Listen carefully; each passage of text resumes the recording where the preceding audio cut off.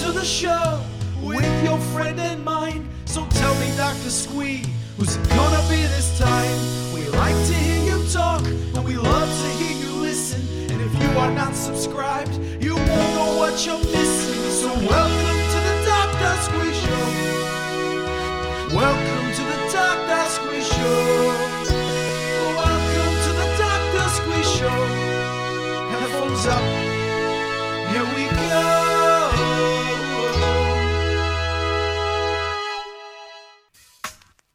This is Kevin McNally, and this is SW20 Radio, the new sound of South Wales. Hello and welcome to the Dr. Squee Show. I'm Dr. Squee, and this, of course, is my show.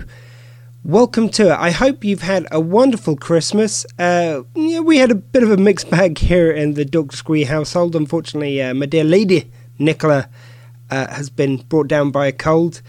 My son-in-law came down with COVID on Christmas Day, which meant he was there not only with, obviously, my daughter, but also with my son there as well. So couldn't see any of those over the festive period. So we're kind of planning a bit of a Christmas in February. But you know what? When life gives you lemon, you try and make something approximating lemonade, which is what we're trying to do. And we're trying to just have a good time hanging out and just watching some movies. Me and Nicola, our stepdaughter Danielle, or my stepdaughter, her daughter, has just popped off with her boyfriend. So, we're just trying to enjoy the festive period as best we can, given these obstacles. Hope yours went a bit smoother than ours. But we're going to be playing a bit of Festive Liars today. So instead of having an interview, if you listened a few weeks ago, you will be familiar with this format. But basically, it's 3 players, and we all compete to tell fantastic stories about our misadventures over the years, which of course are completely true. And then the other players buzz in to add little facts to our facts. So little extra bits of the story that we add as we go along. If you don't get it, don't worry, you will when we start playing. That's going to be the mainstay of the Dr. Squee Show this week. Unfortunately, it is a pre-record, so we aren't able to take in your musical choices this week, but we will be back with a new musical theme next week. So for this week, please enjoy the Dr. Squee Show. We're going to kick things off. Let's play the new one by the Matt Lees Band, and this is Grow Old With Me. You're listening to SW20 Radio, the new sound of South Wales. Flashback to the 90s, yeah, I got a few less pounds and a lot more hair. I got a lot to say to anyone who listened, plenty to say to anyone who listened. Thought I would be like Jughead or Archie, turns out I'm more like Mr. Miyagi. And I don't know what happened here, I'm looking in the mirror, who's that in the mirror? And I don't wanna say that it's all downhill from here. My back is aching and I'm struggling to hear. I'll hope for the best to age gracefully, but I'll be okay if you grew out with me. We'll be geriatric lovers, rocking blue hair under covers. We'll have tea at your mom's, it's you and me against the world. If you grew old with me, we'll be geriatric lovers, rocking blue hair under covers. Tea and biscuits and mums, it's you and me against the world. If you grew old with me. Ever thought I'd ever be so cliche, romanticize about the good old days when we were playing gigs more than twice a week. And now when I play a gig, my ears are ringing for weeks. Oops, there goes my reputation. All my favorite songs are on the oldest station, and I don't know what that rock is. I'm looking in the mirror, who's that in the mirror? And I don't wanna say that it's all downhill from here. My back is aching and I'm struggling to hear. I hope for the best to age gracefully, but I'll be okay if you grew out with me. We'll be geriatric lovers, rocking blue hair under covers. We'll have tea at your mom's, it's you and me against the world. If you grew out with me, we'll be geriatric lovers, rocking blue hair under covers. Tea and biscuits and mums, it's you and me against the world. If you grew out with me.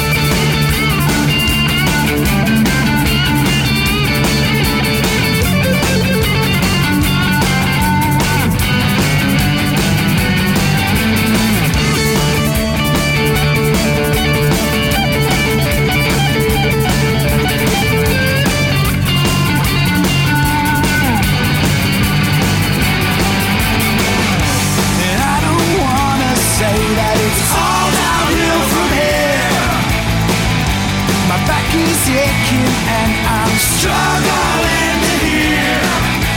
I'll hope for the best to age gracefully, but I'll be okay if you grew old with me. We'll be geriatric lovers, rocking blue hair under covers. We'll have tea at your mom's. It's you and me against the world. If you grew old with me, we'll be geriatric lovers, rocking blue hair under covers. Tea and biscuits and mums. It's you and me against the world. If you grew old with me.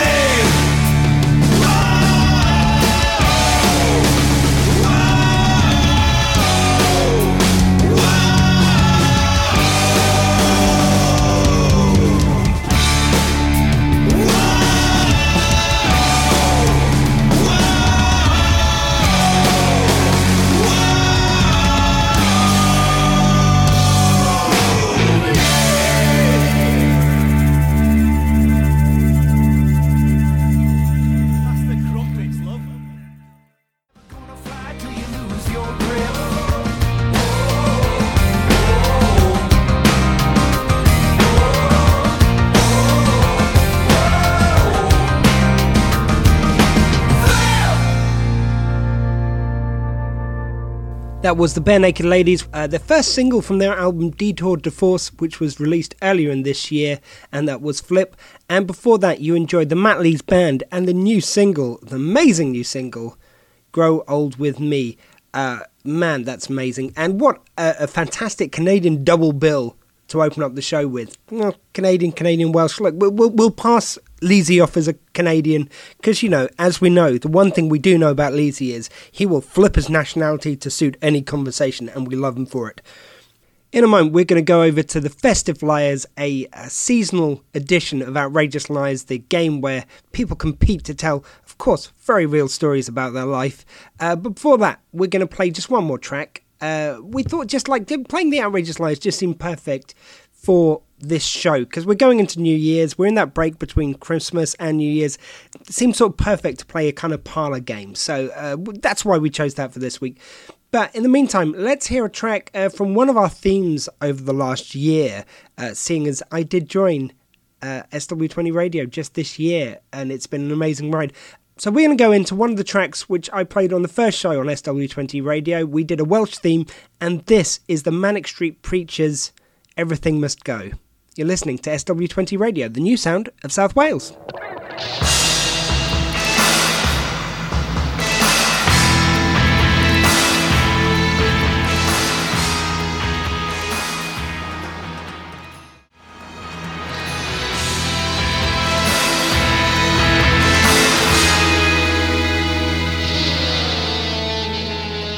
Now, you've just heard some music. Look, I'm not going to lie, we're pre-recording here. I don't know what's going on in the present day world. It's between Christmas and New Year this week as this show's going out, so you know anything could be happening. But let's introduce our Festive Liars. So if you're not familiar with the game Outrageous Liars, you're going to become accustomed as our host tonight is going to introduce you to this wonderful game. But let's introduce the guest first, then I'll introduce your host for tonight. Are you sure you know which is which? Because the pre-show wasn't very reassuring on that front. I have no idea who I am, so it's fine. That's for the best. I'm not sure either. I'm sorry, what can I say? You middle-aged, plump white guys all look the same to me. I don't know which one I am. So you think I'm a middle-aged, plump white guy? Is that what we're assuming? What's that, fella? Oh, I don't know. Who knows? I mean, you haven't been introduced yet. This is the level of professionalism I've come to expect here. That's all I'm saying. So let's start off with the lady to my left. My lady, my woman. She is, of course, quite a regular co-host here on the Dr. Squee Show. Who's she sleeping with to get that job? Please welcome Nicola Gosling. Not you. Hello. I did wonder who was booking you. And they're paying much better than you do. Yeah, true. And you still do owe me for a couple of. Anyway, like that's not the point. I don't think we're needed here, Ed. I'm going to go and get a cup of tea. It's fine. Yes. And my next guest is a podcaster, a musician, a writer, an actor. He does all these wonderful things. And his movie, his independent movie, which stars his daughters, and also Colin Baker, A Dozen Summers, can now be found on Netflix. Wow, Colin Baker. Who'd he sleep with to get him involved? Oh, sorry. I've just seen on my notes it was Colin. Okay, please welcome to the Dr. Squee Show and Festive Flyers, Kenton Hall. Yay! Hello. I was wondering who it was going to be. It sounded familiar, but I don't sleep an enormous amount, so it's possible somebody else did all those things. And there may have been some drugs involved along the way. Purely licensed pharmaceuticals these days, but You see, there's still an enormous amount of chemicals whirring through the brain. It's just my doctor gives them to me now. It just feels like the words these days are doing a lot of heavy lifting in that sentence. I was a professional musician for a long time. There's no story I will tell tonight that is any more outrageous than things that actually happened. Let's just put it that way. Everything that happens in Outrageous Liars, of course, is 100% true. Well, exactly. Obviously. I guarantee that. And those dulcet tones you've just heard there are our host tonight. Not only does he host Outrageous Liars, but he also works for Starburst magazine, the geek-filled, wonderful magazine, which has gone through online physical copies. Wow, who do you have to sleep with to get that gig? Oh, sorry, no one. Please welcome to the Dr. Squee Show and Festive Flyers, your host for tonight, Ed Fortune. Woo! Hello, everyone. Okay, so let's get on with the actual show. Outrageous Liars is a panel game where I gather some very fine people who have had some fantastic and amazing adventures. Now, you may or may not have heard these fantastic adventures before, you probably haven't, but these people are known for their absolute dedication to the truth. So I'm going to be asking questions. There are rules. What I'm going to do is, as an entertainment for the listeners, see if you can figure out what they are. We use a very advanced marking system, and I will obviously be using state-of-the-art mathematics and a special laser device in order to keep score. And he or she who tells the best truth, of course, wins, because as we know, truth can be rated on a scoring mechanism. Ed, just one quick question. When you say about the laser device, what are these collars we're wearing tonight? Just curious. They're entirely fashion collars. They're just for fashion. The fact that they tick slightly and contain nitroglycerin should not be an alarm. The nitroglycerin is merely there as an aperitif. Okay, it's all good. Is it a problem that I thought it was a belt? I mean, checking. Not really. I mean, I've had my children, so it's fine. Kenton, I don't think the belt goes there. Lucky this is on audio. It's a perfectly cromulent place to store it. Oh, thank you for saying cromulent. Oh my God, you're my bestest friend now. I refer to just about everything as perfectly cromulent these days. So, I think we're going to just go around and tell some fantastic tales. And I think we'll start with the lovely Dr. Squee. So, before we start, however, could you all present to me the sound of your buzzers? Dr. Squee? Mine goes this. Nicola? My stick goes like this. Kenton? And when you have the last 30 seconds, you will hear this. Oh, I love him. And a special guest. By the way, Nicola isn't just declaring her love for Ed Fortune. I should say that this is... No, I'm declaring my love for Ed. Why would you take that away from him? You're a cruel, cruel man. I don't want to play anymore. I've also invited a special guest, of course, Superstar Sweep from the Sudi and Sweep show. We did ask Sudi to appear on the show, but he didn't say anything, so we left it. And when your round is over and the story needs to be concluded, you will hear this. Okay, so, Dr. Squee, could you please tell me about the time that you worked as the Tooth Fairy? Oh, yes, of course. Now, I was often obsessed as a child with the Tooth Fairy. I was a big fan. I would dress up as a tutu, and anyone said that I was wearing that for other reasons is a damn liar. That's all I'm going to say. I'm sorry. I'm struggling to picture someone dressing up as a tutu. I would like to hear more about how this was accomplished specifically. Sorry, as a tutu, I mean, if I did say that, I thought I said in the tutu, but No, we'll go with the fact that I said as a tutu because it's probably right. Is it just any tutu? Is it specifically Desmond Tutu or? Well, I mean, I worked my way through the tutus. Desmond Tutu as the one I'd heard of, and then there were others, we'll say. But I dressed as Desmond Tutu whilst wearing a tutu. It was a whole tutu on tutu thing. So 2 tutus. And Sorry, Ed, can I just ask him to name other tutus, please? Because I'd like to know more about the other tutus. He is being very deliberately vague about the tutus. He has. Yes, I'd like him to name and shame some tutus, please. Yes, Dr. Squee, I seem to understand that you, in fact, hosted an international conference regarding the differences between tutus. Please share your expertise. Oh, I see Ed rubbing some sauce on the truth tonight. So, well, of course, there was Desmond Tutu, and as I say, I was wearing the tutu. There was his brother, Derek Tutu, his cousin, Willie Tutu. There was his cousin from the other side of the family, that was 3322. There was a whole host of tutus I dressed up as in hopes that these impressive outfits would tempt the tooth fairy to come in and like I thought the tooth just wasn't enough of a draw. I'd give them something extra to show that not only was I worthy of the 50p under my pillow, but also to maybe join the team. And I put this little kind of like, basically I was really into Mousetrap at the time, so I set up the game like the trap so it would catch the tooth fairy. And lo and behold, one night I put the tooth under the pillow. And indeed, I caught one of the tooth fairies. It was actually Dwayne "The Rock" Johnson. Sorry.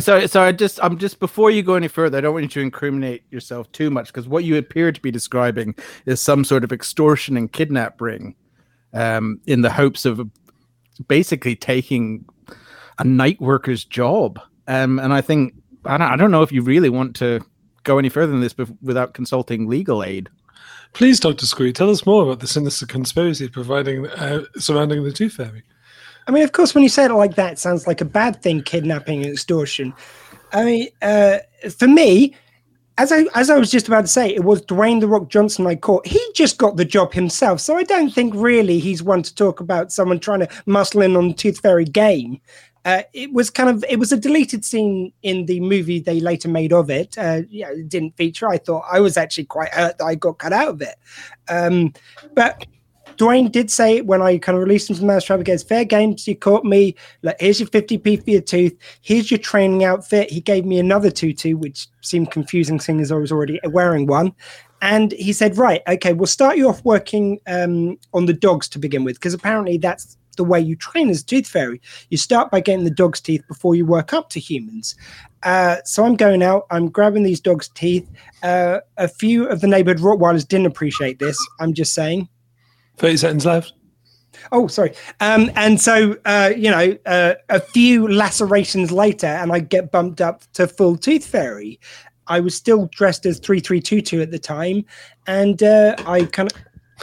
Sorry, Ed, I just want to ask. There has been some rumours about this tutu that 322 wears, and I just want him to describe the actual outfit. I hear it's a bit sort of S&M. Please expand. Well, I couldn't expand. That was the point. When you're wearing 332s, expanding is the furthest thing from your mind. If you eat a biscuit wrong, I mean, this thing will just you don't want to know what it'll do to the body. This biscuit, was it a dog's biscuit from one of the dogs you were abusing? Abusing is such a harsh word. The teeth were falling out. I wasn't like, He actually incriminated himself earlier because you did say there was lacerations. So if they were falling out, why are these dogs attacking you? You get an elderly Rottweiler whose teeth are falling out. They're not going to be happy about it. That's all I'm saying. I mean, is this a truth-telling exercise, or is this an interrogation, is what I want to know. And you scored an extra point for continuing to defend yourself against the accusations as the... and of course, everything I said is the absolute truth. Can you make a citizen's arrest on podcasts? Is that a thing that's allowed? You have to make yes, you can, but this is a radio show. You have to make a podcast about making citizens arrests to make the citizens arrest. That's how it works. It's kind of like and if you want a citizens arrest, a podcast about making citizens arrests, then that gets really complicated. as I understand it. Though Only I'm not my fellow tooth fairies can judge me. That's all I'm saying. moving quickly on as quickly as we can and away from Battersea Dogs Home. Step away from my dogs. I have a question for Nicola. Nicola, could you please tell the assembled adventurers here remind us about the time that you stole the hearts of the nation? Right. Okay. So I can tell you about that. So me and my dog Benny, we were chilling out as we do every evening. And every evening he says to me, Mummy, what are we going to do tomorrow?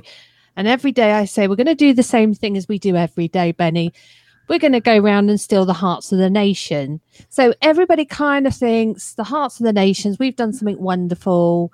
We're doing all good things and all kind things, and we're loved by the nation. But what we've actually decided to do is we've actually decided to physically take the hearts out of people. So we thought this would be a great idea because there's so many sad people, and we thought if we just rip everyone's heart out, there'd be no more sadness. Dr. Squee.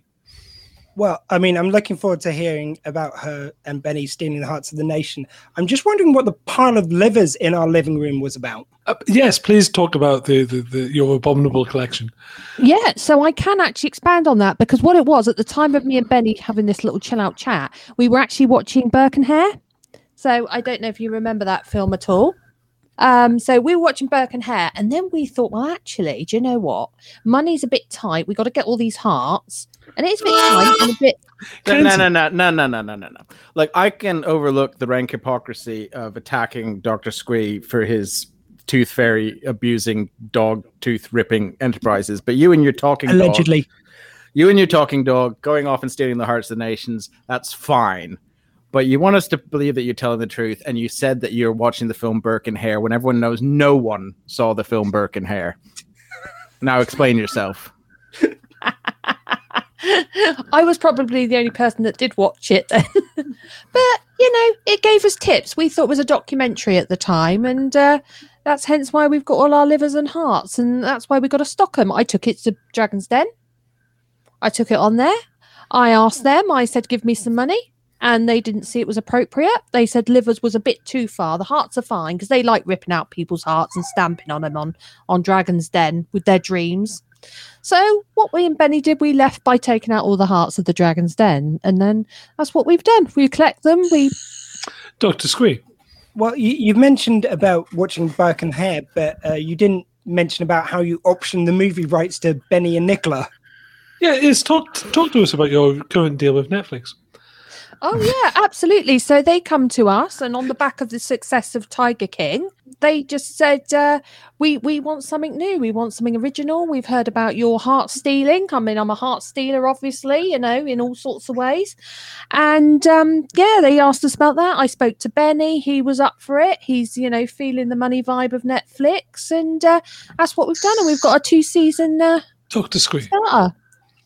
It's not a question per se, but I do understand Netflix will take anything. Kenton? That's true. To Nicola. Yeah. And I mean, Kenton, obviously, you're always welcome. And actually, I'm thinking about expanding maybe internal heart stealing, maybe for people not so far away. I'm sure Benny'd be up for that if anyone wants to join us.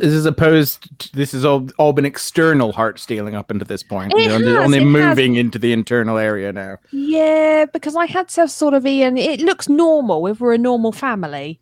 If we're normal, everyday life, nobody really thinks it's us. And then me and Benny go out of an evening. We get like a black top hat on, black cloak, bag, and off we go. And we steal the hearts. Dr. Squee. And as I understand it, you've recently expanded to include our other dogs, Dottie and Willow, in the enterprise. Right, yeah. So Dottie is Ma Baker. She's got her little beret on. She's got her pearls. She runs a racket. So she's been on it all along. She just thinks she's your little girl and don't realise. Willow joined us a couple of months ago. She's 8 months old. So she's kind of a little girl in training.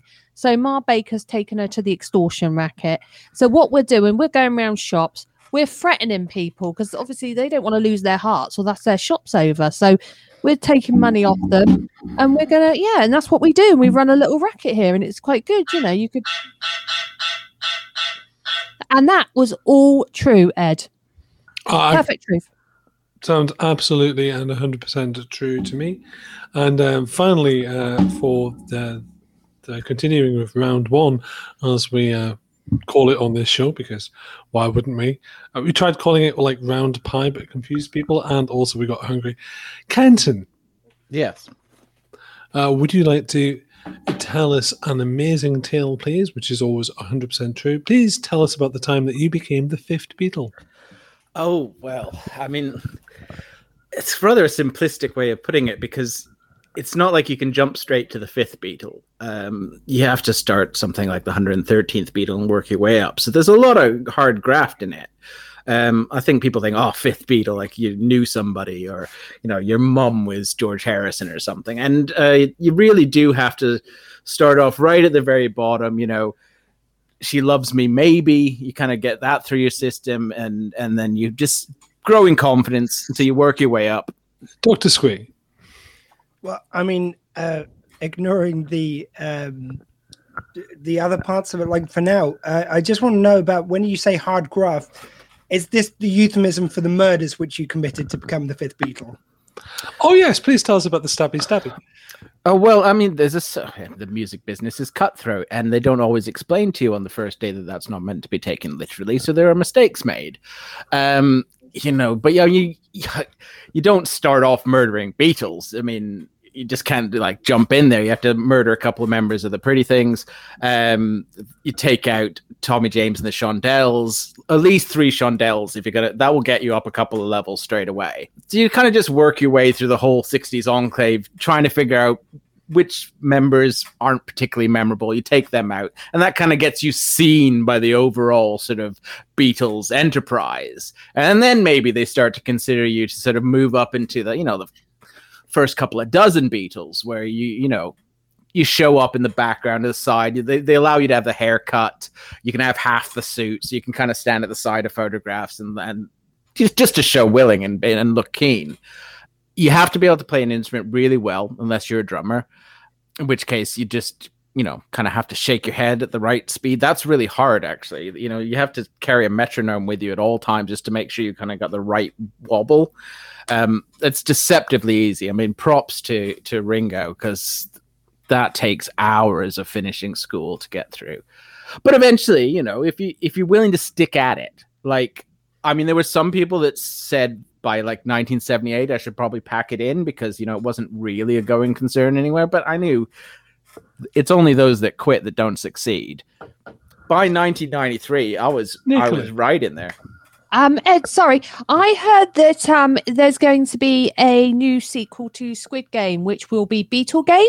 Mm-hmm. But I've heard that it's going to be much darker. Can you tell me how it's going to be much darker than Squid Game?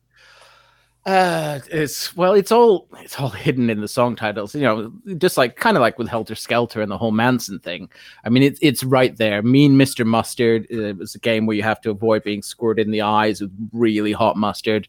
Polythene Pam, where you're have a plastic bag held over your head and you have to try and sing in 3-part harmony. It's Let It Be Dead. That's quite obvious one.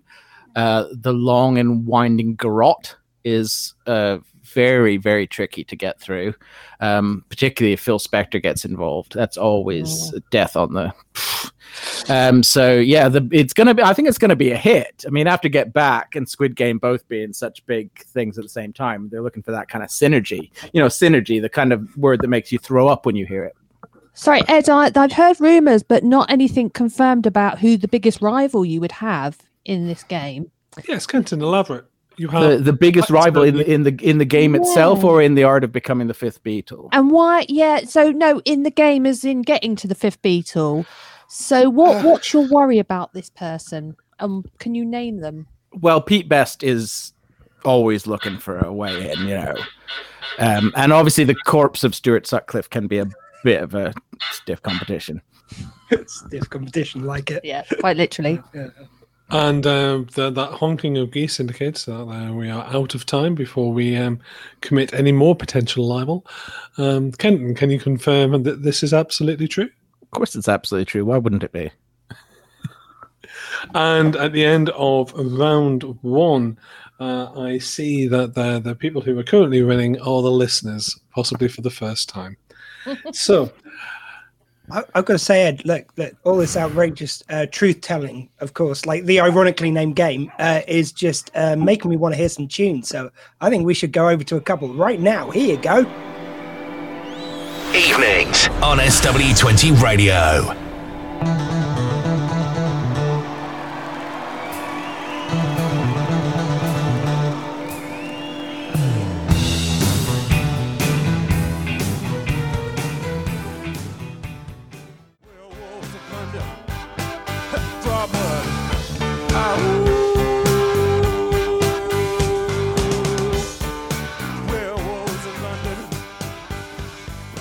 And we're back. Ed, back to you. That's one of my favourite songs, he said, having no idea what was played. I hated it. Shh, they had no idea. Oh no, this is always completely live. Absolutely. On the subject of the law, Dr. Squee, could you please tell me about the time that you got arrested by a Judge Dredd, and could you also tell us why? Yeah, I mean, it was really a huge misunderstanding. I'd found myself in the distant future. I was there walking the streets, minding my own business. I saw a homeless gentleman there, so I reached in my pocket to give him some money. I think it was a tissue or something fell out of my pocket. Judge Dredd happened to be walking past. Unfortunately, this was the Sylvester Stallone Judge Dredd. He came up to me and goes, "Oh, I am the law." I no idea what he was saying. I was like, "I'm sorry, did you want some money?" So I reached in my pocket. Then he thought I was bribing a police officer. No idea. Fortunately, at that moment, Rob Schneider came past and started translating for me, but not before he'd gone on a very, very long anti-vax rant against COVID 2023. Oh my God, it was not fun. I tell you, I was there for ages. And, we have an interruption from Kent. The timelines are all off on this. This is what making me doubt the whole story is because you keep talking about the far future. Yeah. When I happen to know this all happened in 2000 AD, and then you're talking about COVID 2023. The whole thing, it's a melange of lies. A melange, I tell you. I'm telling you, look, I mean, I just traveled to an alternate timeline, as you do. Like, you see, the dogs are confirming that in the background. I don't know if you can hear that, but they're on page with me. Do you know dogs bark at serial killers and people who kidnap tooth fairies? That's what dogs bark at. They know evil when they smell it. And Terminators. And Terminators, yeah. Which may back up your time travel theory. I'm just saying, I'm there in this alternate reality with the Sylvester Stallone Judge Dredd. Rob Schneider's there. He's gone on his anti-vax rant. And then suddenly, slight open. Like, I finally understand that he's trying to arrest me. I try and explain that it's all a huge mix-up. He's having none of it, though. Bungles me into the cop car. There's Sandra Bullock listening to some old advert jingles in the car. I'm like, could you speak to him on my behalf? She's just singing along to these tunes. It's all a huge cluster, is all I'm saying. Yes, exactly. Yeah. They take me back to the station house. Oh God, there is an overweight, angry. I heard something about a menage a trois at the station house. Can you elaborate on that? Can you elaborate, please, Ed? Yes, Nicola raises a very interesting question. Tell us about your freeway encounter with the judges of Mega City 1. As I say, there was this overweight, angry lady of the night there. And just as, one thing leads to another, you're there in the future, in an alternate timeline, you think, well, who's going to know? So we're just about to go ahead with said menage with the station chief. It's all going down. I mean, Sylvester Stallone, Judge Dredd, is about to join in. Then suddenly, who bursts through the wall? It's only blinking. God, I'm going to forget his name. Wesley Snipes. He bursts through the wall. Bit of dynamite. He's there going. It's like, well, I don't like this guy because I'm from the past, which he's also from. Speaking on behalf of all French-speaking Canadians, you do not know what trois means. That's all I'm saying, because there's about 7 people in this menage a trois at the moment, and I just think this is a tissue of lies now. It's moved on from a melange. It's a tissue of lies, which is even more fragmentary than a melange. And you can't count. You can't keep time. I don't know what's happening anymore. Is this what you were being arrested for? Also, what crime was committed by whom, and that they were being punished by a film that had both Sylvester McCoy, bless you, I'm sorry, Sylvester Stallone. I'd like to welcome you to Outrageous Filibuster with Kenton Hall. Sorry, you were saying Kenton? Sylvester Stallone and Rob Schneider are both in this film, so somebody's committed a crime, and that is their punishment. And I want to know who was responsible for that happening. I'm very sorry. I was imagining a version of the 1990s Judge Dredd movie featuring Sylvester McCoy. We all were, and you're welcome. So-called Dr. Squee, can you please not only explain what you mean by a menage or value of n, but also please explain your tissue of lies? Well, the tissue was it to clean up? Let's leave the tissue out of this. It's family-friendly radio. Anyway, look, you're in the future. There's loads of bodies about, and you're dyslexic. Sometimes a menage a trois means 7 people. That's all I'm saying. It happens. Anyway, Wesley comes in. I'm like, that would be dyscalculic. I'll have you know. I'm dyscalculic. I don't know the word. So anyway, he bursts through the wall. I'm like, excuse me, mate. Come on, look. Is that the way you treat a police station in the future in an alternate timeline when you're indeed from the same time period which Sylvester Stallone was from? And I'm just trying to get the most out of my experience here, and this is what you give me. And are we done? And it's all completely the absolute truth. The Hunting Geese have confirmed, and the truth has been confirmed. And we will move on from our assessment of this. Well, it's not so much a tissue of lies as a long, complicated quilt. But anyway, let's move on to our next contestant, which of course is Nicola. Nicola. Yes. Please, could you regale us with the time? Now we have heard this tale ourselves many times, but I would love to hear you tell it again because you tell it so well. Can you tell us the time about how you escaped the haunted house? Oh, if you insist. Right. So, basically, a little bit of how we got into the haunted house. Me and Benny, my dog, were chilling out one evening, and he said, "Mummy, what are we going to do tomorrow night?" And I said, "We're going to do what we do every night. We'll go to a haunted house." So we go to the haunted house, and we get stuck in the haunted house. And as you say, we've got an escape.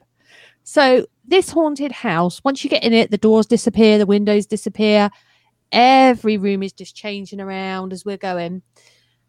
And literally freaky things are happening because we're not alone in this haunted house. We found out there's many other people. I need to get some kind of framework for what you consider to be freaky things, you and your talking hat wearing dog.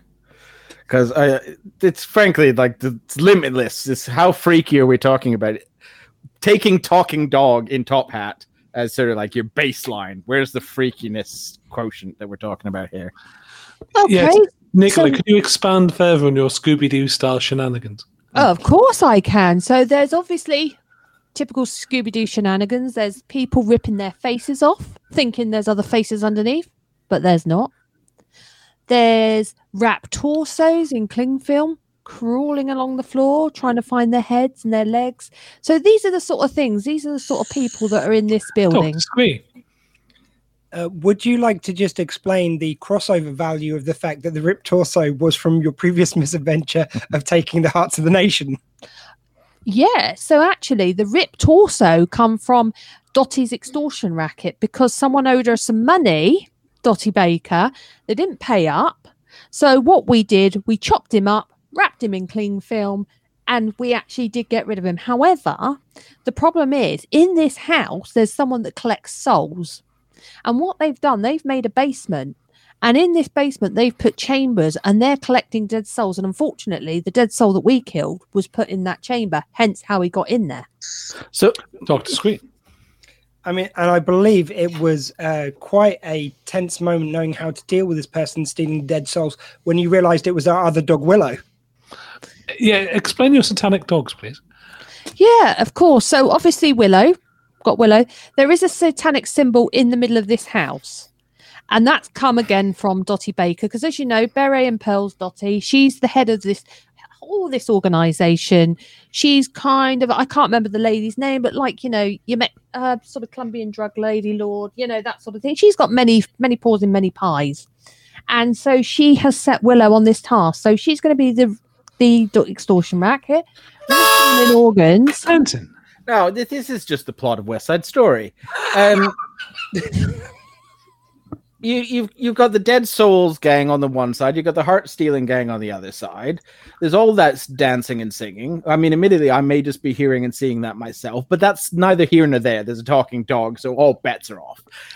So I basically just plagiarizing our dear departed Sondheim, who apparently is probably one of these people ripping his face off, thinking there's another face underneath. I mean, these are very disappointed people to find. What motivated them to think they had another face underneath in the first place? That's what I want to know. Sorry, Nicola, can you please explain your satanic Sondheim calamities, please? Before you do, look, I mean, really, it's just a point which we're going to talk about afterwards. You told me that pentagram came with the house. But we'll talk about that later. Sorry, on to Kenton's point. Okay, so what we're talking about face ripping off, are we? Well, as you know, there's a West Side Story. I've never seen it, can't relate to it at all. Sorry. I can only assume that they've heard about my adventure and maybe made some theatre production out of it. I don't know. I can't judge, and I don't want to get into a legal battle with them, but obviously I'll get my... So you are accusing Puerto Rico of stealing your haunted house idea and your talking dog. We have an international incident on the horizon. And lest we forget the late great Stephen Sondheim. The late great Stephen Sondheim to boot. I can't judge. I don't know who any of this is. Never heard of any of it, so I'll have to have a look into it with my legal team. So face ripping off. There's a lot of people with two faces. And I believe you're represented by your legal team of our guinea pigs, Bowie and Mercury. I am indeed. Yep, they work for peanuts, quite literally. But I hope I heard you correctly. So, well, we're a satanic cult. What can you say? So, on that note, I'm going to go at Satanists now. Yeah, I can tell you how I got out. Basically, the easiest way to get out is don't be seen. Get out. And in a horror or any haunted house, do not say things like, I'll be back in a minute. So we stay away from that. You don't have the SEX word, seeing as we're not allowed that. That always causes people to die. And as soon as you go for drinks or drugs, you're dying as well. So avoid those three things and you'll get out of your haunted house. My tip. And that was all true. We did that only, do you know what? It wasn't very many weeks ago. It's all true. Fantastic. And of course, we have heard this story many times before. None of us were allowed to talk especially when it was West Side Story. Yes. Kenton. I seem to be saying Kenton a lot. I don't know why. Kenton, remind us of the time that you got the job as one of the ravens in the Tower of London. Well, see, that segues really nicely because that actually is the source material for West Side Story because it's an immigrant story. I mean, it's not usual for someone born in the colonies, such as myself, to become a raven at the Tower of London. There were some questions asked in Parliament, which is a pub in Westminster, and most of the people that were asking it were drunk, and I'm not exactly sure why they were going on about ravens, but I wanted to be a raven from a very small child because I just thought you've got black is slimming, you've got the power of flight, you've sort of the birds in this country, you do have a certain amount of respect. You kind of tread that line between cool outsider and establishment inside, and so it's kind of a perfect positioning if like myself you are a megalomaniac who's intending to take over the world by disguising themselves as a well-known bird. Now obviously you don't put that on the application because you've only got that little box and you can't get all of that in. You just have to say, look, I'm a British citizen, I'm entitled. We buzzed in at the same time. I'll defer to Nicola. Sorry, Ed, can Kenton explain more about what he did or would put on a CV to get the job as a raven, please? Please. Oh, absolutely. I mean, there's a certain amount of finessing with any CV, but the important things is words per minute. How many words per minute can you squawk? Wingspan. I mean, I'm a guy, always, you add a little bit on just to get them interested. You need to be able to work in part of a team. You need to have some seed money, obviously, going into that industry. Dr. Squee. And I believe as a method actor, which we all know you are, Kenton, you did actually manage to lay an egg. Yes, several times early on in my career. But, eventually I got better. Let's see, what else was there? There was, you kind of you have to take a series of IQ tests. They're quite simple, basic questions like, are you a raven? And if you say no, then that's it, you're done. Then you're shown pictures of other birds, which I think this is kind of like a little bit sketchy, because I think it goes back to sort of times when sort of interspecies relationships were less discouraged. So like if you get a bit too excited at a picture of a seagull, then you have to speak to someone in the chancery office. It's a whole thing. But mostly it's the same things on CVs. They don't want to see any gaps in your work history. So like if you were working as a raven at Disneyland in 1993, but then you don't show up as a raven again until 1999 at Universal Studios, then they're going to want to know what you've done in that mean bit. And because you were actually sort of drunk. Dr. Squee. And Ed, I was just wondering if Kenton was going to include in this retelling about how one of the ravens he was working alongside had been in the birds and was quite frankly a little bit up himself. Sorry. That was a medical condition. I don't really want to go into the poor soul's sort of troubles. I mean, he worked really hard. The fact that he was inside out was really neither here nor there. Sorry, I just want to ask Ed. Kenton said that obviously there's a time period where he might have done a job and then he's had some years off. I was told that there was an incident that you had where you were banned from many aviaries across the world. And I just wondered if you could expand on what happened. I believe you're not allowed in so many feet of these birds. Well, that's a misunderstanding. It was, in fact, I was not allowed within 500 yards of anyone named Avery. And that was just because I got in a really bad habit of saying rude things about the type of person who would name their kid Avery. There were some fairly incendiary tweets, which, again, in the bird world does not go down well. So I think that's been misreported by people who can't spell. And as the honking of geese arrive to disagree with Kenton, can you confirm the facts of the story? Absolutely true. 100% true. I know it sounds ridiculous, but it's true. I did wonder why you were banned from the set of Deep Space Nine, but... But I'll brook no argument on the subject. Goodness me.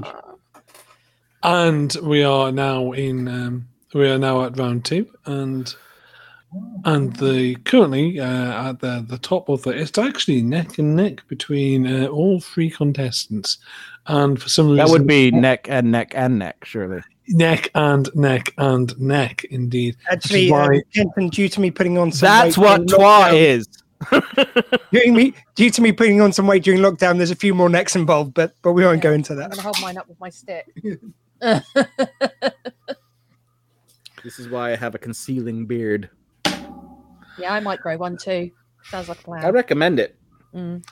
As we head to the third and hopefully final round, we are neck and neck and neck, which is why we've drawn the attention of the Giraffe Council of Great Britain, which strangely is not represented by giraffes, but there we go. Sorry, Ed, did you say you want to hear a couple more tunes before we continue? I think we should. I think we should listen to some more tunes. That's hate all music.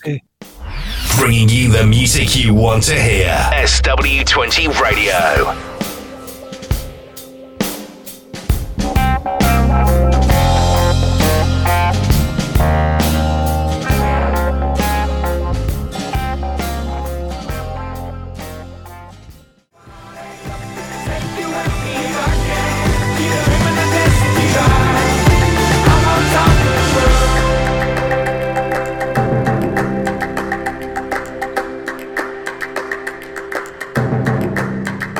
And I hope you enjoyed those bangers of tunes which we've heard throughout the year on the Dr. Squee Show. Back to you, Ed. I particularly liked that song that did that thing. I lost my virginity to half of both of those songs. The remix. I think it was we didn't play The Sound of Silence? Don't make me sing. On that extremely tasteful note, Dr. Squee, can you tell us about the time that you got fired as the TARDIS cleaner? You say the time. I've actually worked for most of the Doctors as a cleaner. And each time, unfortunately, it has ended in what I feel has been rather unfair dismissal. So first of all, I'm there on Gallifrey. I'm cleaning this TARDIS, as was my job. Suddenly, this old man and his granddaughter turns up. He says granddaughter, but I think she was his nurse. I think that she was just trying to humor him.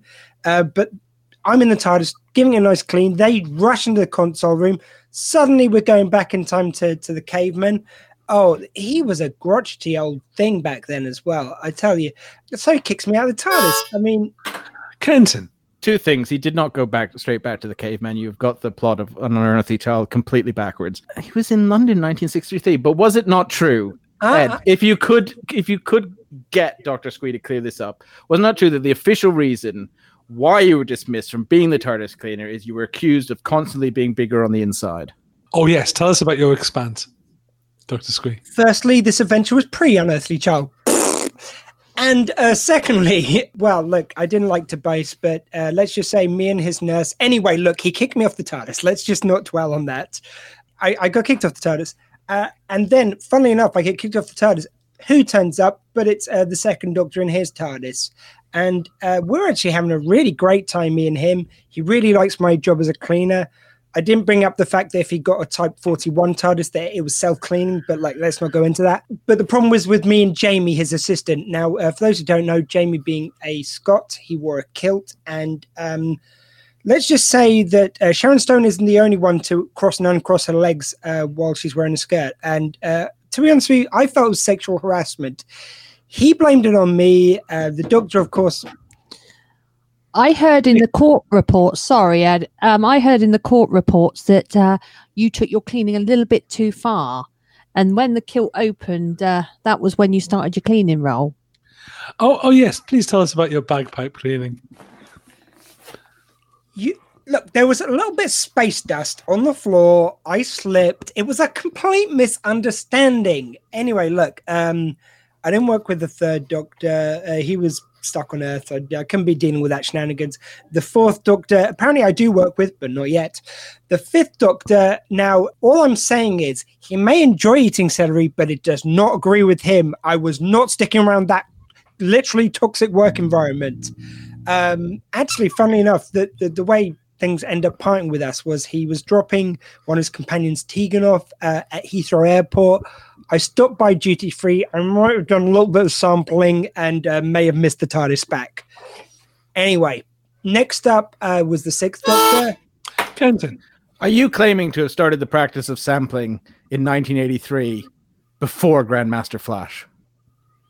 Well, I mean, you say before Grandmaster Flash. Of course, we were traveling through time and space. Me and GMF, as he always insists I call him, we collaborated, all right? We worked together on this kind of thing. But, yes, let's end on another white man claiming the beginnings of rap. And I can... Actually, I'm not sure I want to own this one. Okay, yeah, everything I just said was completely true, and I work with a load of other Doctors too.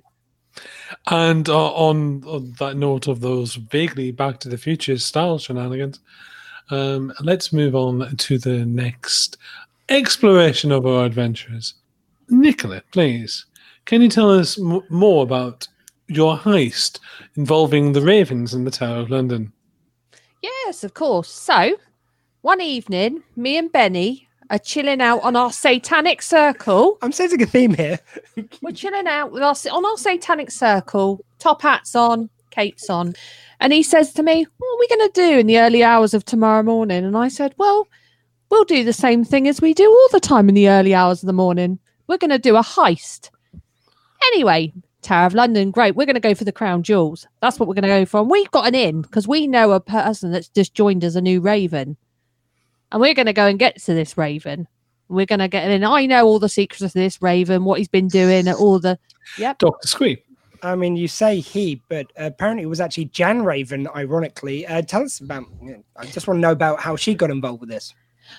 Well, yep. So she just she was there as well. I hear that they're short on actual ravens, the birds, so they're taking on Raven people. So what not best than Jan Raven, who I hope is a newsreader, because I can't remember. Oh, that's so Raven. Yep, and she's that's so Raven. She is also a bird. I hear they are employing all over now. They can't get their own ravens anymore, so they have to employ from everywhere. So we've gotten in with this raven. We know all about this raven and what he's been doing and making false statements on his CV about all the places he's worked and all this. So, we're going to heist, and we're going to go for a heist to steal the crown jewels and all the ravens as well, because we're going to have everything. We're going to have the hearts, the ravens, the crown jewels, everything. So we're going to go in, me and Benny, and we're going to take everything. We're going to have the lot. And now I've got to continue this story that feels like it's finished, but it hasn't. Hold fire. Oh, no, go on then. Dr. Squee. Well, I was just I was hoping you were going to go onto the phone call. Ed, I was hoping she was going to go onto the phone call, which Dottie Baker made at that time with new instructions to add to the heist. Oh, yes. Please tell us about the bizarre complications created by Dottie Baker into your Raven heist. Yes. So Dottie Baker has got a thing about corgis. So whilst we're going there, we're on our way. We're nearly up the Tower of London, making our way up, going past all the little rooms. Clinton. Yep. How does she even move little metal cars with her paws? How does she move what? She was into corgis. Well. I'm not curious because you got a talking dog and now you got one that clearly has opposable thumbs. So and she's got those opposable thumbs in Brazil. And she doesn't like to talk about the doctor that did that, because he isn't quite a reputable doctor, but he's done the opposable thumbs. He's now no longer with us, because once they did the surgery, that was it. A bit like Face Off. We burnt everything down so that nobody could ever do anything else and do this surgery again. So that's exactly how she got her opposable thumbs to play with the corgis. On another note, she loves corgis on corgis. So she likes to put the metal corgis on corgi dogs. No, we have to go and get her the corgi dogs. I would be interested in how you first discovered this extremely niche pornography, corgis on corgis. Well, we were out one day at the park and a little boy had accidentally dropped his corgi on top of a corgi. And she was like, oh, wow. And she got so excited that her little posable thumbs were going, and they'd been newly operated on. So she was even in bandages, moving her little posable thumbs. And that was how we discovered it.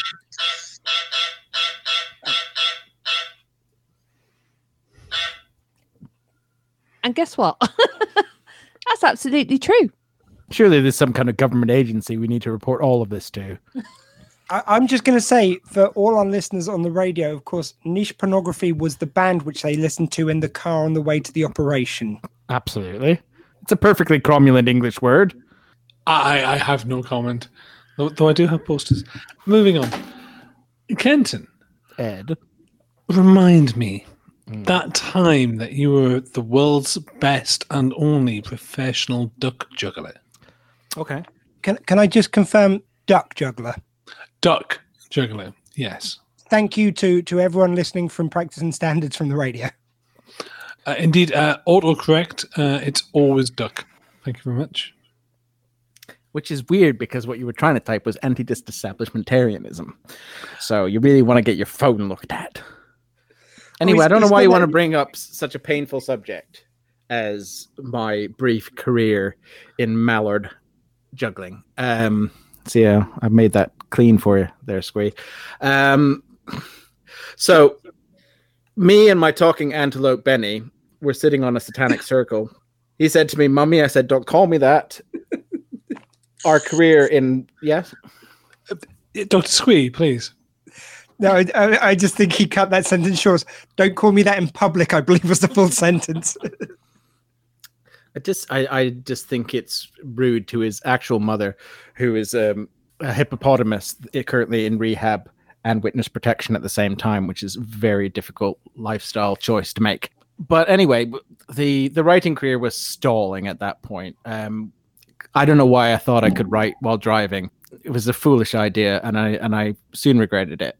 But we had to come up with something to do. You know, I have 2 small children, 2 medium children, 2 tall children, and we would swap them out at different times to confuse people.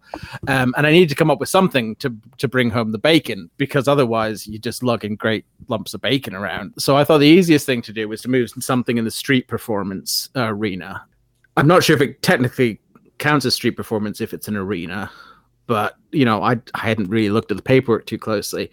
But what we did have in the back of the house was a pond that had been accidentally created when I'd let a bath overflow for 3.5 years, and lots of watery fowl.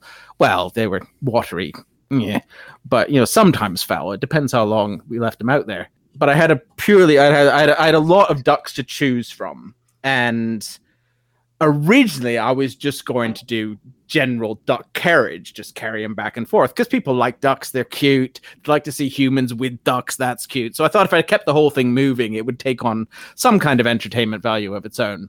But they're really slippery little devils, and, you know, eventually they're just jumping, and I realized that despite having no coordination to speak of, the ducks were helping out with the juggling, because they were making their way back to my hands all the time, possibly because I had coated them in the bacon. Dr. Squee. Before you had the bacon-coated ducks, I believe there were some other animals you tried which were less successful. I did try turkey-basted ocelots for a while, but they were hell on the shoulders. There was a really, really brief experiment with licorice-infused otters that didn't go anywhere good. Dr. Squee? The turkey-basted ocelots, I believe, did play at the Southampton Guildhall the other week, and they smashed it, by the way. Yeah, they really shouldn't have done that. The insurance won't cover it.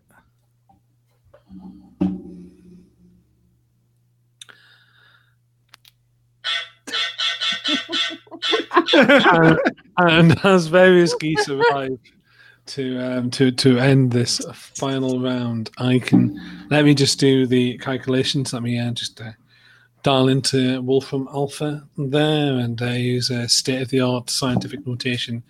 And it's Kenton. It's quite clearly Kenton. Congratulations. You win the adoration of done. everyone who is in this room right now and of the internet. Indeed, you win 1 internet. 1 internet, good. Congratulations, Kenton, of course. Well, I was telling the truth. So. Sorry? I was telling the truth, so it's really not nothing I did. You know, it's just a wonderful life I've lived. There you go. Sorry, just to say as well, I know everybody at home can't see this, but just so you got a visual, this is Benny. This is my partner in crime to the guys that saying it's Benny when they can't see it is not helping anybody. Yeah, and he's not saying anything now, said is everybody can't see it, yeah. But this is Benny. He's not wearing his top hat, so you might not have recognized him. As this is radio, Benny has joined the chat. Benny is wearing the top hat. Benny is whispering satanic curses under his breath, but he's doing it with a smile on his face, which is kind of making it creepier. And you can also tell the real Benny, because as soon as the microphone's on, he's stum. He doesn't say anything into the mics. Well, he's got glowing eyes. It's the glowing eyes and the levitation. He take those out of his mouth. Well, I was just going to say, though, before we wrap things up, I was just, because with editing, this is going to fall a bit short. I was just wondering how brave you're feeling tonight. If you fancy taking on a true tale of something you've done yourself. Oh, goodness me. No, the entire reason that I have been cursed to always host this show, of course, is because I insulted the Queen of Stories myself. It's a long and tedious tale, one that I tell many, many times, mostly to bore tax collectors to tears, so I can steal their livers and hearts and then sell them on the black market in order to ironically pay my taxes. But yes, obviously I used that with the help of an antelope, a dog, and a mysterious glove puppet, all of which are called Benny, which is kind of confusing. But no one wants to hear that story. It's a tale as old as time, and one that's told every Christmas alongside that tale about that guy in that manger. What I'm interested in, time the seasoning, not the concept. What I'm interested in is how you came to be called Kenton. It's an unusual name. It is an unusual name, Kenton. Yes, and I have no idea how I ended up being called Kenton, especially as I'm pretty sure I'm not. That's how I feel all the time. Well, I mean, I've known Kenton for a while. His many personalities do sometimes make an appearance on these calls. Yeah, and Except tonight, when I came with no personality whatsoever. in some circumstances, there's times when Ian calls me Kenton. Yes, well, we've all experienced that. Specifically, Kenton is a very lucky man. Other than me. I love you really, Kenton. I'm seldom called Kenton in intimate circumstances. It's usually, hey, you, why? What did I drink? What are you doing in my house?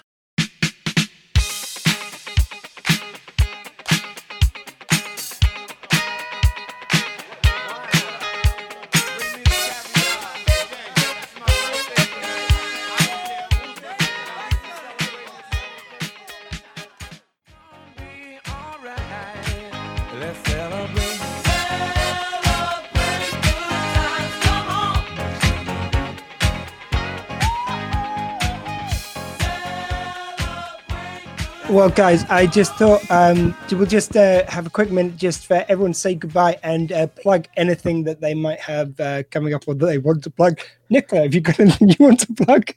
Oh, well, that's another question, isn't it? Okay, moving on from Nicola because she can't be trusted with that question. Ed, anything coming up in Starburst you want to? So a handful of things. Firstly, I do another podcast. I don't know if this is a radio show, but I do a podcast called I do two actually. I do one called Brave New Words, which is coming back in 2022. The award losing Brave New Words, which is a book show where I try and review books and everyone else tries to stop me, which is entirely fair. And I am also a regular with a show called Force Majeure, which is a Star Wars actual role player podcast. Yes, I'm that much of a geek. That's wonderful. And we this year coming, we have a bunch of special guest one shots as well for the Star Wars game, where I do some non-Star Wars but 1970s style horror sci-fi. It goes off the rails very, very quickly. And we have guests such as Liz Miles and Adrian Tchaikovsky, which is lovely. What else? Oh, yeah, Starburst Magazine is now quarterly and is huge. There's a massive tome that comes out quarterly these days, because it turns out that what people really, really want from their magazines in these current climate is something very, very large that they can easily read on the toilet. So, yes, that's me. Because the Bible gets old after a while. It does. And it has less pictures of monsters. Yeah, I mean, look, after 2,000 years, let's see how old you're looking. Go on, Kenton. What do you got to plug? Right. Well, as you mentioned, my debut feature as a writer-director, A Dozen Summers, has found its way to Netflix, and I am reasonably assured by the distributors they will eventually pay me for it, which will be great, because one day it'll make its money back. What else have I been doing? I've just about finished adapting the children's novel series Agaton Sax in a new English edition, which will be announced and released later. Yeah, that's 11 books, including one of the Swedish originals that's never been published in English before. So I've been writing new versions of those. I have my first graphic novel work in a volume called Perfect coming out. Well, it's just come out now. I've just recently co-written an Audible 10-part drama series called Getting Better, which is about the birth of the NHS, starring Rod Gilbert and Catherine Drysdale and Mark Gatiss. Wow. And Colin made his way into that as well. And I have a Sherlock Holmes volume coming out early next year. And my new album, Idiopath, will be coming out on triple vinyl somewhere around February. So you're not really up to much then? Is that what you're saying? I don't really sleep, and I have no life to speak of. So I try to stay busy. Also, as any freelancer knows, you have to do 1,000 things in order to be able to eat. So... Sleep is entirely optional as a general rule, and tends to be done on the weekends when you don't have any calls or deadlines. Yes. And when's the mega casted NHS thing coming out? That is out now. It's on Audible. If you have an Audible member, it's included with the Audible membership. So it's 10 episodes, which I was lucky to co-write with a wonderful writer called Paul Birch. And it's got an all-star cast. Like I said, Mark Gatiss, Catherine Drysdale, and Rod Gilbert as Di Bevan, who is wonderful in it. Colin Baker, Terry Malloy. The publishers I work with, we have a love of Doctor Who in common, and so we tend to cast excellent actors from the past as well. But yes, that's called Getting Better: The Fight for the NHS, and it tells the story of Nye Bevan's work on getting the NHS launched alongside a fictional story about a female doctor on the front lines of a Manchester hospital during the same period. Obviously, as a Doctor Who fan, I know a female doctor would never work. No, I'm kidding. I'm kidding, everyone. Please don't. I will come through this screen at you. You won't be coming from a Jodie. I was about to say that I will cut you, but apparently I don't need to. It's fun. Yeah. And I mean that, of course, as someone who also edits audio, or audits audio, depending on. Well, his books are a state, frankly. So. And on that note, I would like to thank my guests this week, the Festive Liars. Thank you to my dear lady Nicola. Thank you. Thank you to my dear man Kenton. Thank you. So I was just waiting to see which one you meant. Oh, for crying out loud. I mean, I'm also confused at this point. This joke will just keep going. Well, my wife's just texted me and said, Kenton, do we need more toilet paper? And I'm very, do we? I've told her she has to be more careful. See, I knew I'd get a free wife. Yeah. And of course, got my card stamped. Starburst writer, Mr. Ed Fortune, our host tonight. Did you need time to remember his name in that lead up? Yeah. Is that what you needed? Ed, just say thanks. Thank you very much for listening, and thank you very much for having me on this show. Get your booster. Great. Be safe, everybody. Yeah, love you guys. Thank you very much. And now we're going to hear a couple more tunes before I go back and perhaps do some wrap up to the show. I despise sound.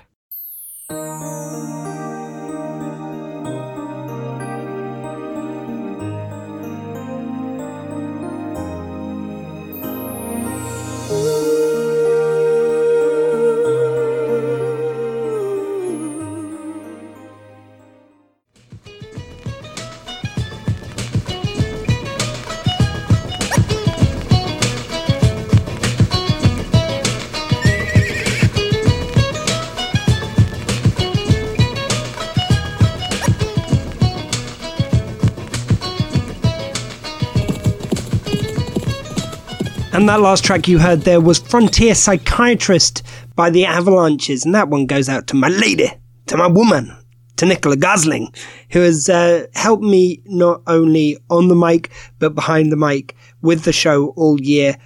I'd like to thank you all for listening to this last year of the Dr. Squeeze Show.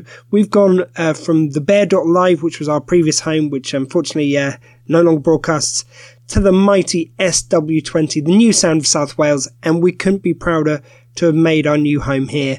I'd like to thank everyone at SW20 for making us welcome, especially to my friend Matt Lees, without whom I wouldn't know about the station, to RT, who's allowed me on a few times, Amy C has been so lovely, Bluesy Susie we've had on, and everyone, the Jones Boys, of course, who are the ones who called SW20 into existence just a couple of years ago. It's been an amazing ride, and I've had an amazing year, and it's thanks to you guys for supporting the show. Thank you very much to my boy, Carl Greenhalgh, who has done the social media for the Dr. Squeeze Show since we've come over to SW20, and it's just been an amazing time. I hope you've had a great year. I hope your 2022 is even better. I know a lot of us have faced challenges this year. It seems another one of these years where this year's been at least 3 years just rolled into one, if not more, with everything that's happened. We've still got the spectre of COVID over us. We're fighting the Omicron wave as we speak. Hopefully 2022 is just going to be filled with good news, with laughter, with friends, and with good times. But I'd like to thank you for making this year as good as it could be under some trying circumstances. Now, in a minute, we're going to have like the little end sting to the show, and then we're going to play a little outcut from our Festive Liars, which of course were the wonderful Ed Fortune, to my lady Nicola, and Kenton Hall. And we're going to play a little outcut which we had when the dog started barking. We were just chatting, and it seemed quite fun, so I thought I'd include that at the end. And of course, speaking of the outrageous liars, or the festive liars on this occasion, for anyone who was wondering, we recorded that a few weeks ago, and so I'd like to apologise for the references to Desmond Tutu. I think we were very respectful, and it was just kind of really just some silly jokes, but we do understand he's passed away since we recorded that, so our love goes out to his friends and family around the world and to all the great work he did. All jokes meant in good humour, of course. But for now, I've been Dr. Squee. For 2021, that was my show, and in a world where you can still be absolutely anything, please be kind. I'm not trying to win. I'm not doing this because I want to beat someone, because I hate someone, or because I want to blame someone. It's not because it's fun. God knows it's not because it's easy. It's not even because it works, because it hardly ever does. I do what I do because it's right, because it's decent, and above all, it's kind. It's just that. Just kind. Hey, maybe there's no point in any of this at all, but it's the best I can do. Why not? Just to the end. Just be kind.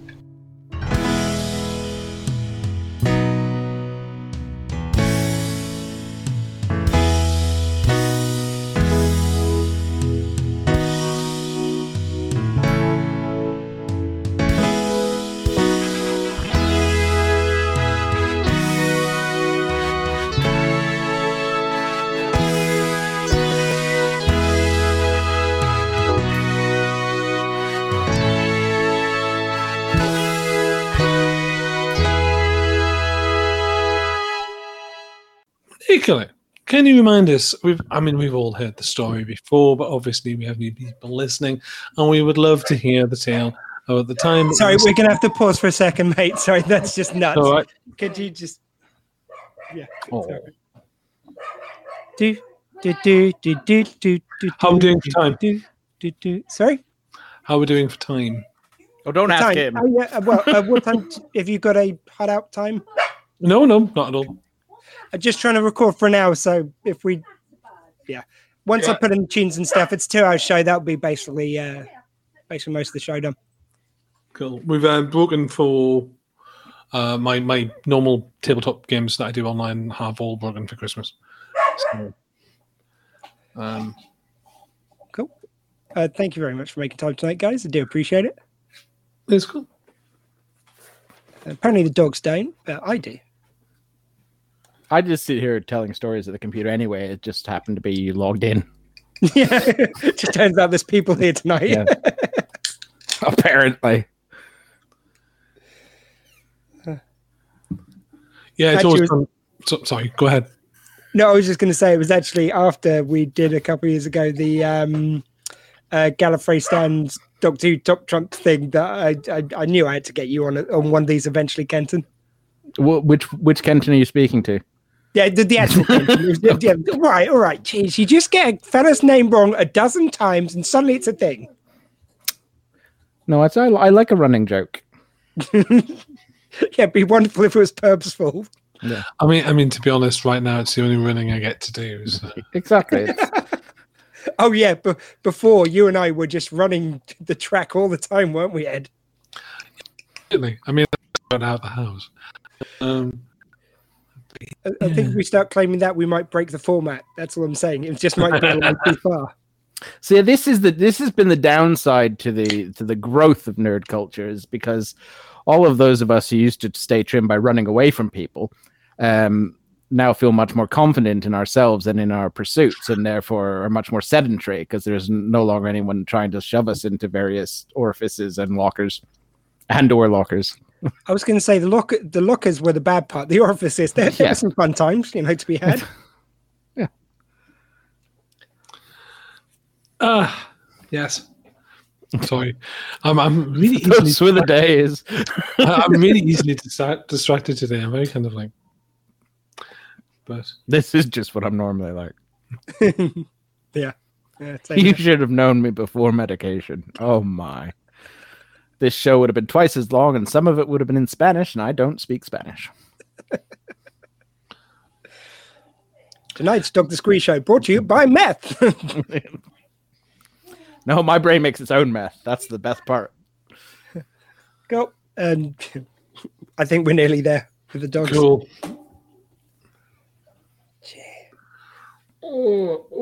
Sorry, it's been quite a long day. We've just got some CBD oil to calm Willow down in the evening, so we're actually resorting to getting her stoned now. What, the dogs? Yeah, and they recommend it for like if they have trouble settling down in the evening, just a drop of CBD oil. Who are they in this equation? I mean, there's the internet. Your dealer? There's this guy I walk past on the street. You know what them dogs need? I think the dogs are recommending it. I think if it's not actually a vet. It's just like two Labradors in a lab coat. Well, one of they think at least one of them can talk, and they're all wearing hats. So I'm not convinced the entire household isn't somewhat intoxicated. Was this vet who provided that you got your dog stoned? Like, did they have very floppy ears? Were they blonde? I mean, now you say it. The lab coat was a clue. Yeah. Oh, Jesus. Oh. Should have seen it. Take it from handing over to Nicola. Was this perhaps the type of vet that also services injured mob informants? Injured what? Mob informants. Oh. Look at that pronunciation. That's Just why I have the clear. pop shield on my microphone so I can say mob. I'm not going to say I wasn't surprised that homeless Bob was now a vet, but I believe him. And anyway, shall we doesn't carry mean on? he can't be a vet. There's a lot of homeless vets. Not that kind of vet. That was better than lab coat, for Christ's sake. Only that's just. not saying a hype I'll up yourself. grant you, but at least it had a certain non sequitur quality to it. My goodness, he said. Are we putting really back on rating the who's road. bullshit better? I don't think it's a race to the bottom at best. I mean, it's entirely. My entire career is built on proving my bullshit better. Most of my career has been based on calling on bullshit and then adding my own bullshit to stuff that I'm allowed to. It's like it's drawing the line between complete and utter and just like middle of the rail. Basically, I'm a bollocks assessor, which is Well, there you go. Get yourself a Homeless vet. Bob does some of that as well. yes. I hear he's very reasonable. It's very gentle. Moving on. Shall we get back onto the actual? Yes, let's. Okay. And now with a special tune, here's Kenton Hall and Monica.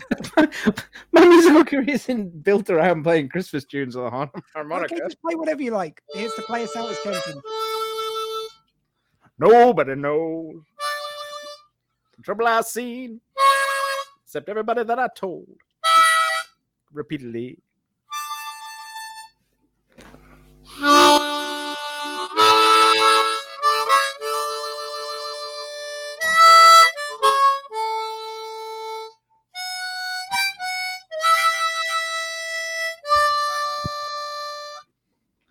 That famous Christmas tune